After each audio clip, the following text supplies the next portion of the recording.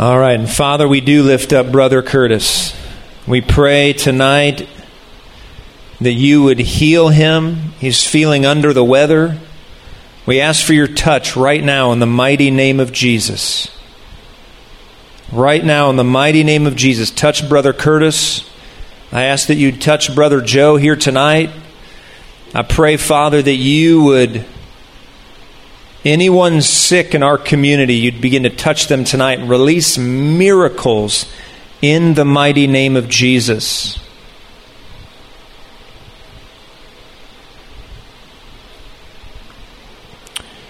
All right.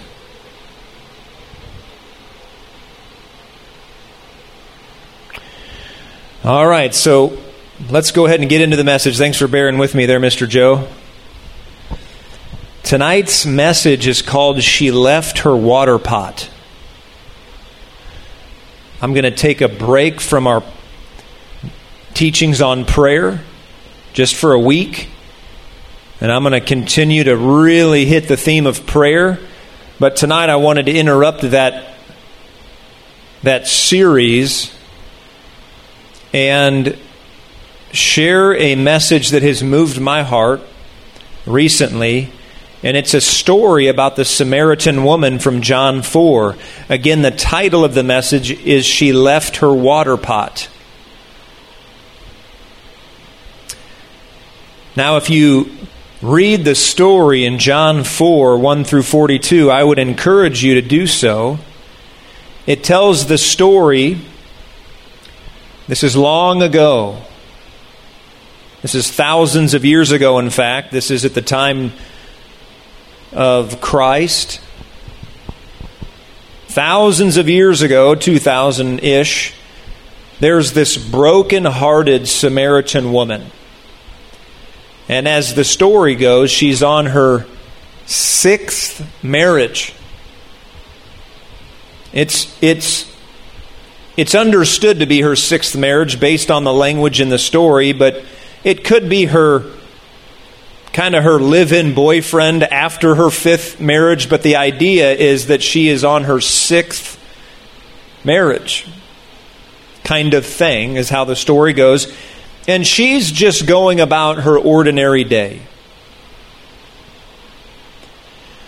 She's going to Jacob's well to draw drinking water. It's part of her normal daily duties to go to Jacob's well and to get water for her and her family and her animals. You couldn't just drive to Kroger back then and get a pack of Dasani. That's my favorite. But you had to go to a well.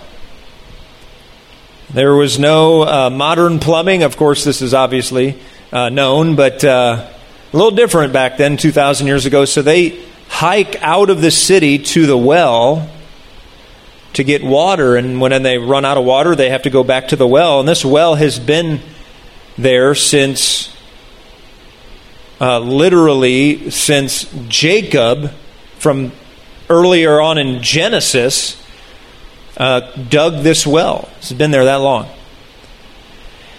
And this woman was there around noontime, and that's an unusual time of day to perform this task because it was the middle of the hot part of the day. Normally you'd go early when it's cooler. But the Bible says she's there at noontime, at the hottest part of the day, and the likelihood is that this woman, being on her 6th marriage, she's likely the ridicule of her region. She was either so cruelly shamed by others and ostracized into a reclusive manner of life. She was either shamed or she was just ostracized into this life of she never wanted to be around any of the other women at that time because of how she was treated. That's likely what happened. That's why she wasn't there at the normal time. She was not liked. She was looked at as sort of an anomaly. You know, we don't like you. You're not religious. You're not devout. You're going guy to guy, and we don't want you around us. And so she's alone. And she's doing these duties by herself. And I tried to think about her this week. This woman from Samaria, I tried to think about her. And I tried to think of how devastated she is when she puts her head on the pillow at night, thinking about how life went wrong. Where did she go wrong to have all of these broken relationships? Is probably what she thought often. Maybe she tried to block it out.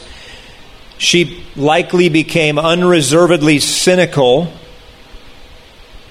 because when you've had this many failed marriages and failed relationships, you begin to view things through a darker lens.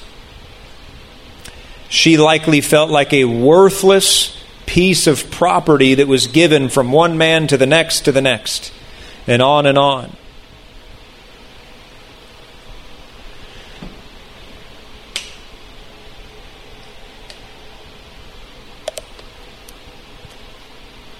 She had been divorced 5 other times. She's probably already counting the days before she's handed her next certificate of divorce, which technically was permitted under the law of Moses, but it was taken to excess. It was treated so permissively that you kind of, I don't like her, so just going to move on. And so obviously the spirit of Moses' law was not being upheld. And this woman, unfortunately, was just like property handed from one guy to the next. So she was handed from one man to another, then to another, and another still, and even then once more.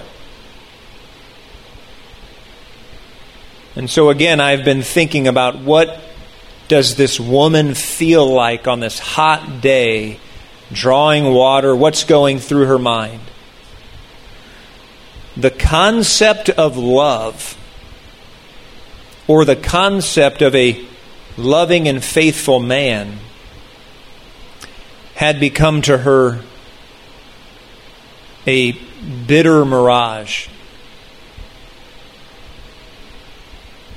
She could not conceive of a man who would be faithful to her. Could not imagine it anymore. She was like this shattered water pot that had been mishandled and dropped on a hot Samaritan day because of the unbearable weight. She herself was like this broken pot. Her soul had been spilled out like water on the hot dirt path.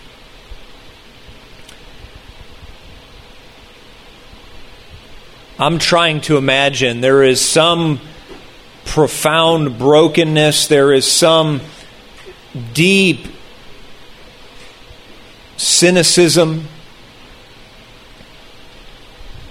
But as we like to note in the Word of God, stories in the Scriptures don't end that way. Everything was about to change, praise God. Because on that day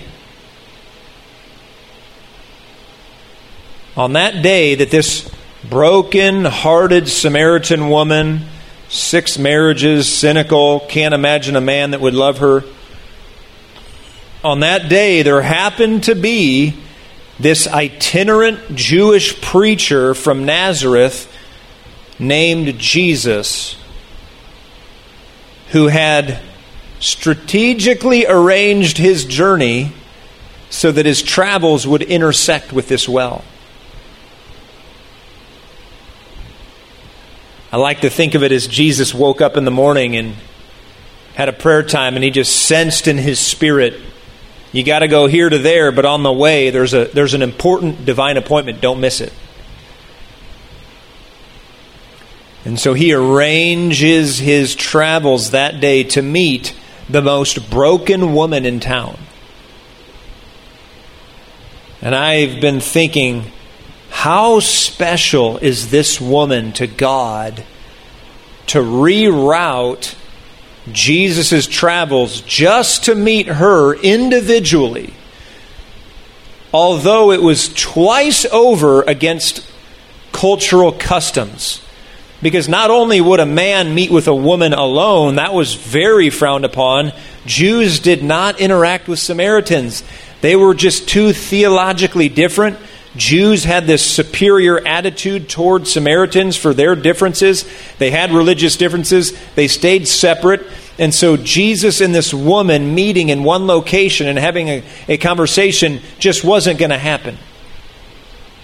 And yet, here we are. This fractured woman who is seeking to draw water from an old well ends up finding the ancient well, which offers living water.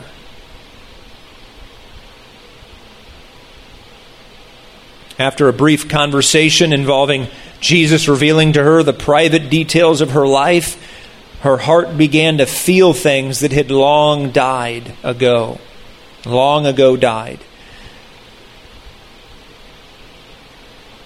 The Father himself, certainly unknown to her, begins to open her heart. As she's in this conversation, the Father is doing something in her heart. She doesn't know it. But her heart begins to receive the truths that Jesus is telling her, that the Son of God is making known to her. And so in the time that it takes to have this theological conversation about marriage and worship and mountains and salvation and such, this woman has a new lease on life by its author.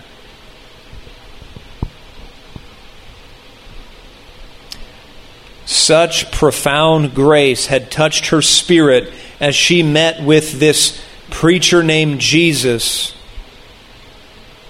Such grace touches her that she feels instantly compelled, I have to leave this place and go tell my town.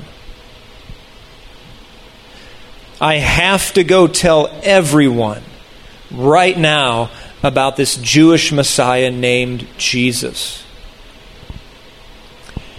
And so, having endured so much grief in marriage, having likely developed a certain degree of angst toward men in general, what's remarkable is it says that in Scripture, she leaves the well, goes right into town, and begins to preach to the men.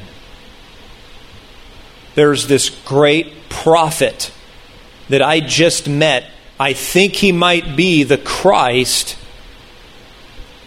Come and see.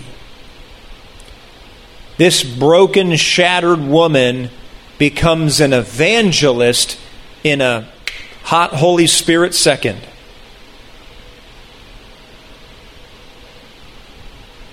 We're told that she not only reached the men, as the story closes, we're told that many, quote, many in verse 39 of the Samaritans believed in Jesus because of her evangelism.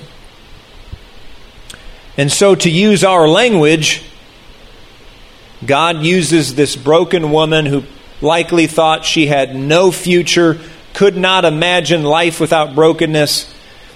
God uses her to spark a revival in Samaria.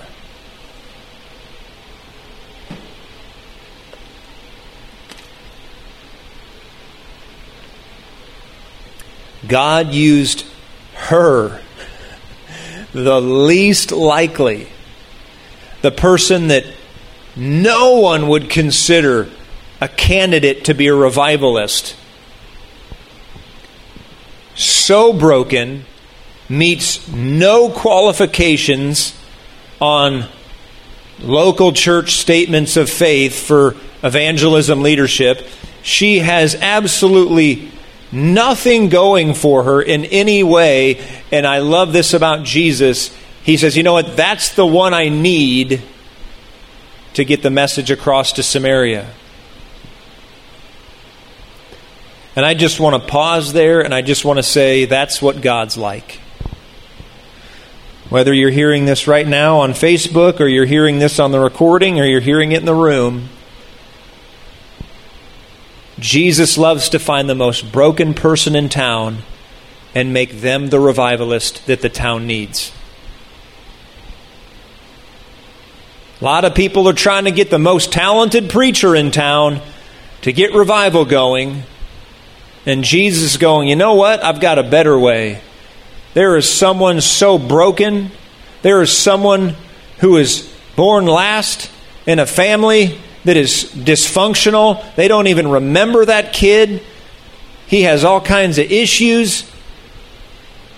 Been married a bunch of times, made a whole bunch of bad decisions, but I'm going to reach that person. And I'm going to use them for my glory. I don't have anything particularly against talented, awesome people, but the fact is Jesus just doesn't use them as much as he uses people who have nothing except Jesus.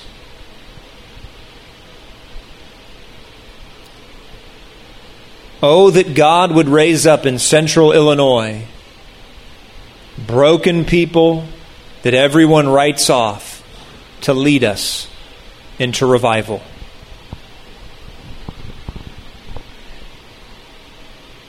Everybody imagines they're going to be the next Paul or Peter or John. But nobody wants to be broken. Everybody wants to be amazing. Everybody wants to have an awesome image projected. Everybody fawning over their awesomeness. Jesus goes, I'm going to cut through all that. I've got a perfect candidate for revival. And it's someone no one's thinking of. Reminds me of little David. The prophet came to the household of Jesse, and this prophet Samuel kept going, "Where the Lord's anointed's not here. Where is he? Oh yeah, he's in the backyard. We don't even think about him. He's just David. He's just surely he's not the Lord's anointed." Turned out he was, and he made a great king.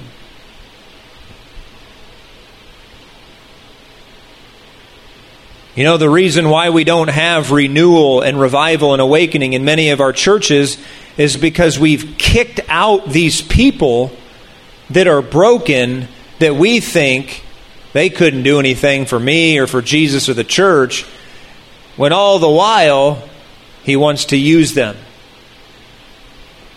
And I praise God that no one is off Jesus' radar.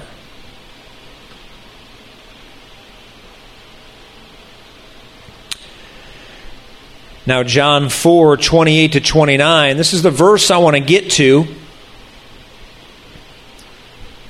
In verse 28 to 29, it says this woman,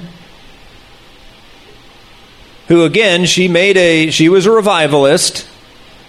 Suddenly became a revivalist. She leaves her water pot. She came to get water. She meets Jesus, and now she leaves the water pot. What is she doing? The very thing she came there for, it doesn't mean anything to her anymore. She runs right back into the city and she says, "Come see a man who told me all things that I have ever done. Could this be the Christ?" It says she left her water pot.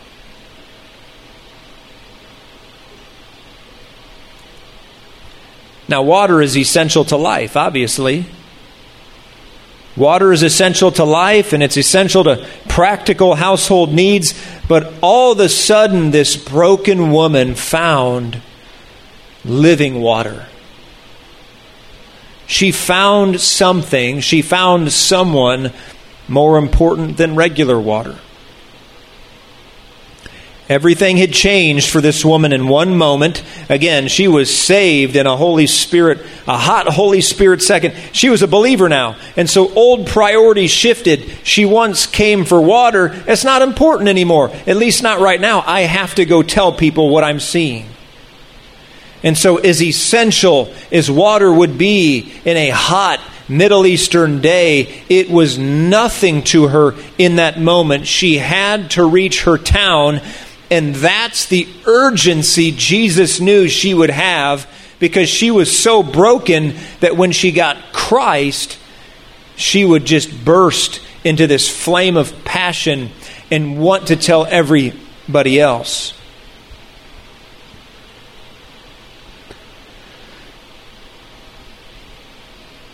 I love this story because it makes you feel like he doesn't overlook anyone. He found the most down and out person in the city and he released her into ministry. I love it.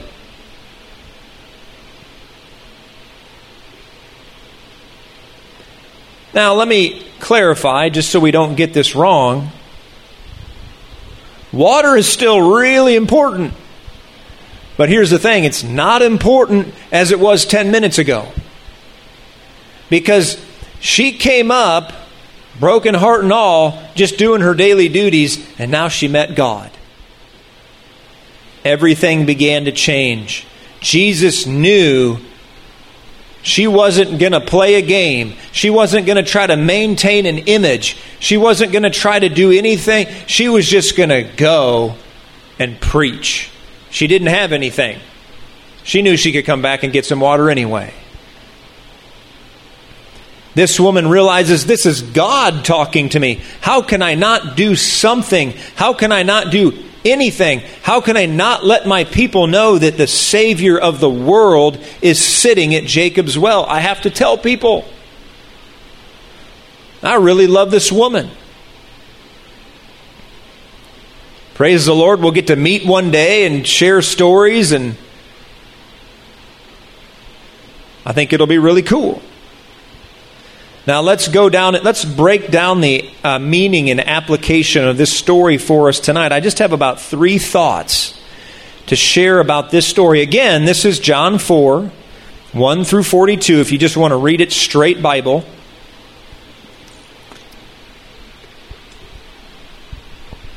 First of all, number 1, we need to know this, that the same Jesus who healed this devastated, broken-hearted Samaritan woman, the same Jesus that put her precious heart back together, it was shattered in a million pieces.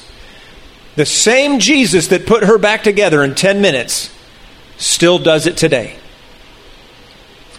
He still does it. He's alive as much right this minute that I'm preaching as he was then. And he can set, just like he set her on a new course, he can set you on a new course. He's alive and well right now, this very moment. As real as he was sitting on that well, it's as real as you sitting in your chair right now. Follow him now, follow him all your days, because that same Jesus is the Jesus you're following. He's that real.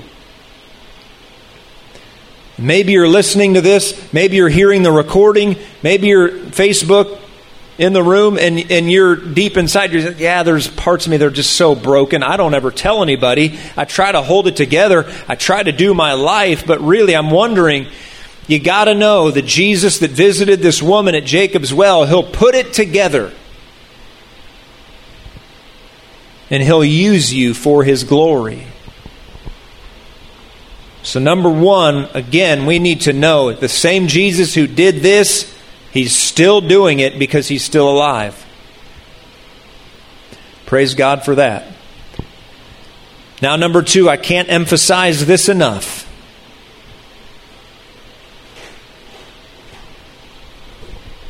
I can't say it enough times. No matter how bad you feel like you've messed up in your life. I'm going to pause there. The more we seek to be dedicated to God, the more we have to understand grace. That the on-ramp is so easy. We want to go all the way into God and be fully dedicated, but we can't forget it's all by grace and it's easy to get in. We just believe.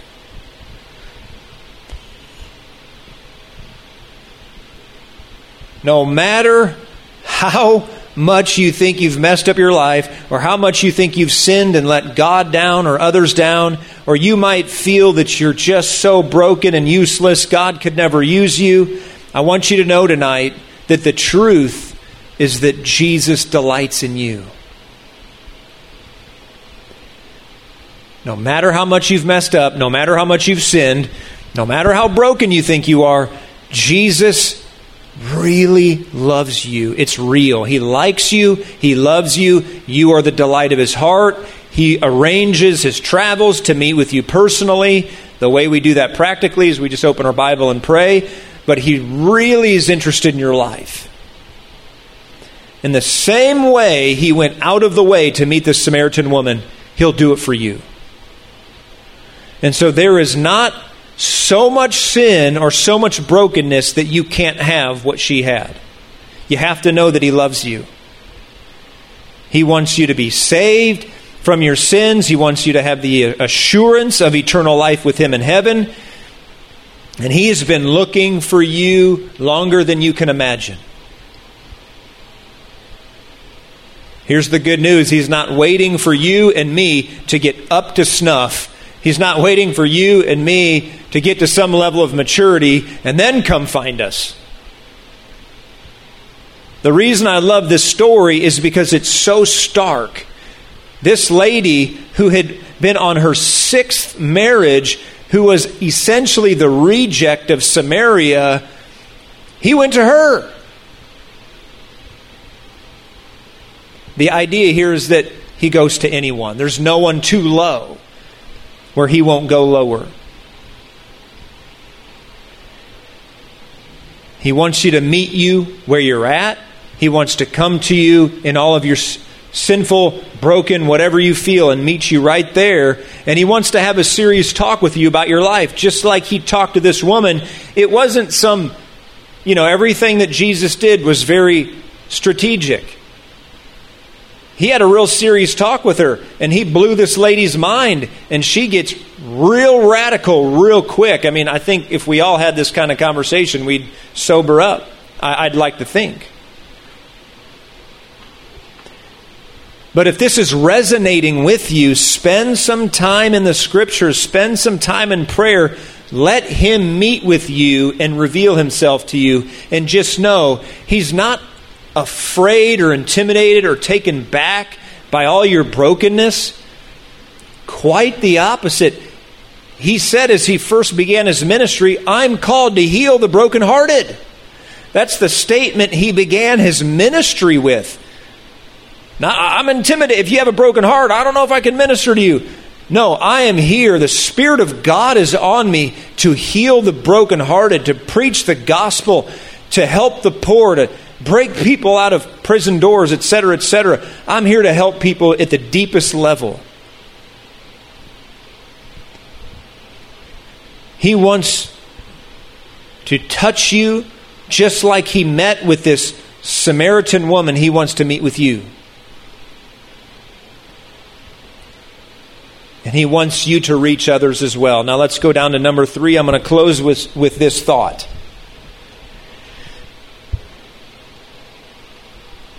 What is your water pot? I opened saying the title of my message is She Left Her Water Pot. What's your water pot? What was once important to you, but now not so much, because you met Jesus? You were going to draw water from the well. Oh, I met Jesus. Not so important anymore. I'm just going to leave it there and go reach people. Is there anything you can say you've left behind and gave almost no thought to it? You don't even know you forgot it. This lady, she doesn't even know she forgot her water pot. She just met Jesus. Jesus gave her a bunch of words of knowledge. Jesus affirmed her, and she's off to start a revival. Had no second thought about the water pot. So what have you left behind as the outward evidence that you've met a Christ that is so worthy that you'd leave everything and go tell people? What have you left behind? What have you given almost no thought to in comparison to knowing and making known Christ?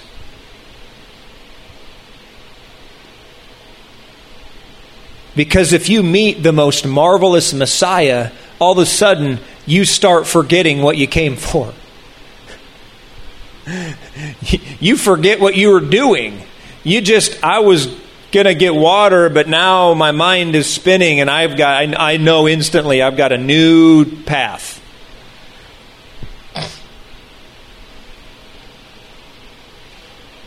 Here's the thing, the more I spend time with Jesus, the more real He gets to me. The more real He gets. And the more the things of this world, they grow strangely dim, as that song goes, in the light of your glory and grace. So let me ask this, is Jesus more important to you than water? Is He more necessary to you than the most necessary things in life? Is He the highest? Is He above it all?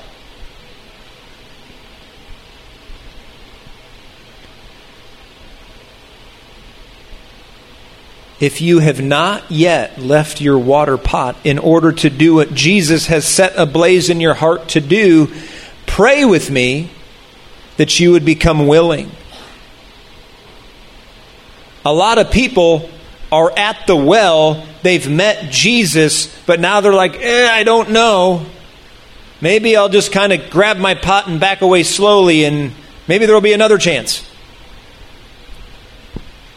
Once you genuinely meet Christ, there is that inward blaze. I know what I need to do. Friends, do it. Because whatever He sets ablaze in your heart, if you give yourself to that, thinking nothing of where you'll end up, how the money will work out, all of those other things, if you truly just do what He has called you to do, it works out. And you have that feeling on the inside, I'm doing what He made me to do. At the end of our life, we want to be able to say yes to these questions. Jesus was more important to me than getting water into my water pot. Jesus was more important to me than the important things of life. And I think the more we keep Him the top priority, the more we kind of just look around and go, wow, He's using me. People are coming to know Jesus. People are being discipled. People are getting touched, healed, learning how to do this and that through little old me. I was just this broke, run-down person trying to just do the practical things of life, and all of a sudden He met me and set me on a new path. Let me make a statement here.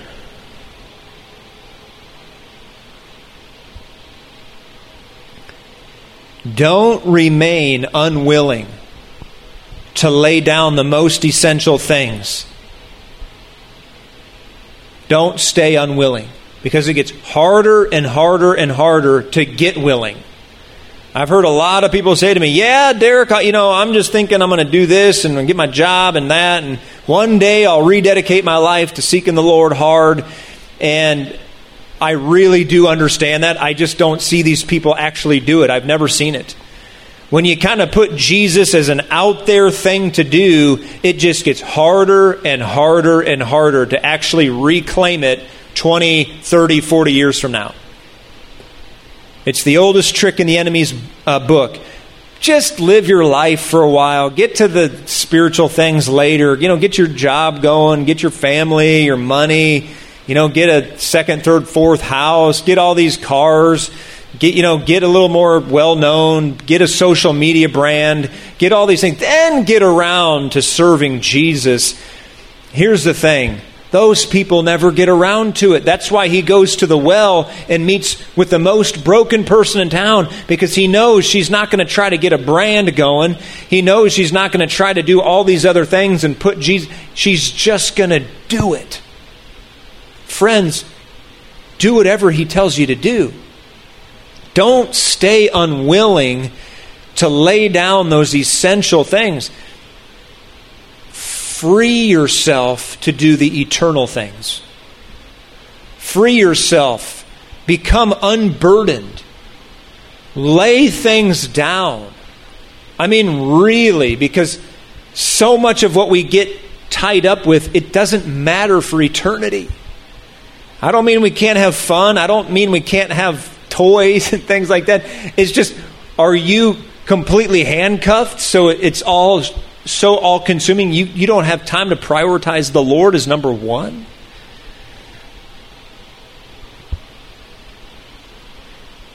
I better bring this to a close. Once again, she left her water pot. Will you leave it so that you can be freed up to do what Jesus has called you to do and encountered you to do and sent you to do? If she can do it, we can do it, you can do it. Amen. Amen. We will end right there, and so appreciate you tuning in, Facebook. And this will be up live here on our website here in just a couple days. So, Father, in closing, we pray that you would make us more like. Give us the heart of this woman. Give us the heart of a woman who encounters Jesus and is just all in right away. Oh, help us, Father, to know how much you love us, even when we're broke, even when we've sinned, even when we've failed time and again. You don't write us off. You want to know us so much. You want us to know you so much. We thank you for tonight. Use this word to touch hearts. We just thank you for it in Jesus' mighty name. Amen.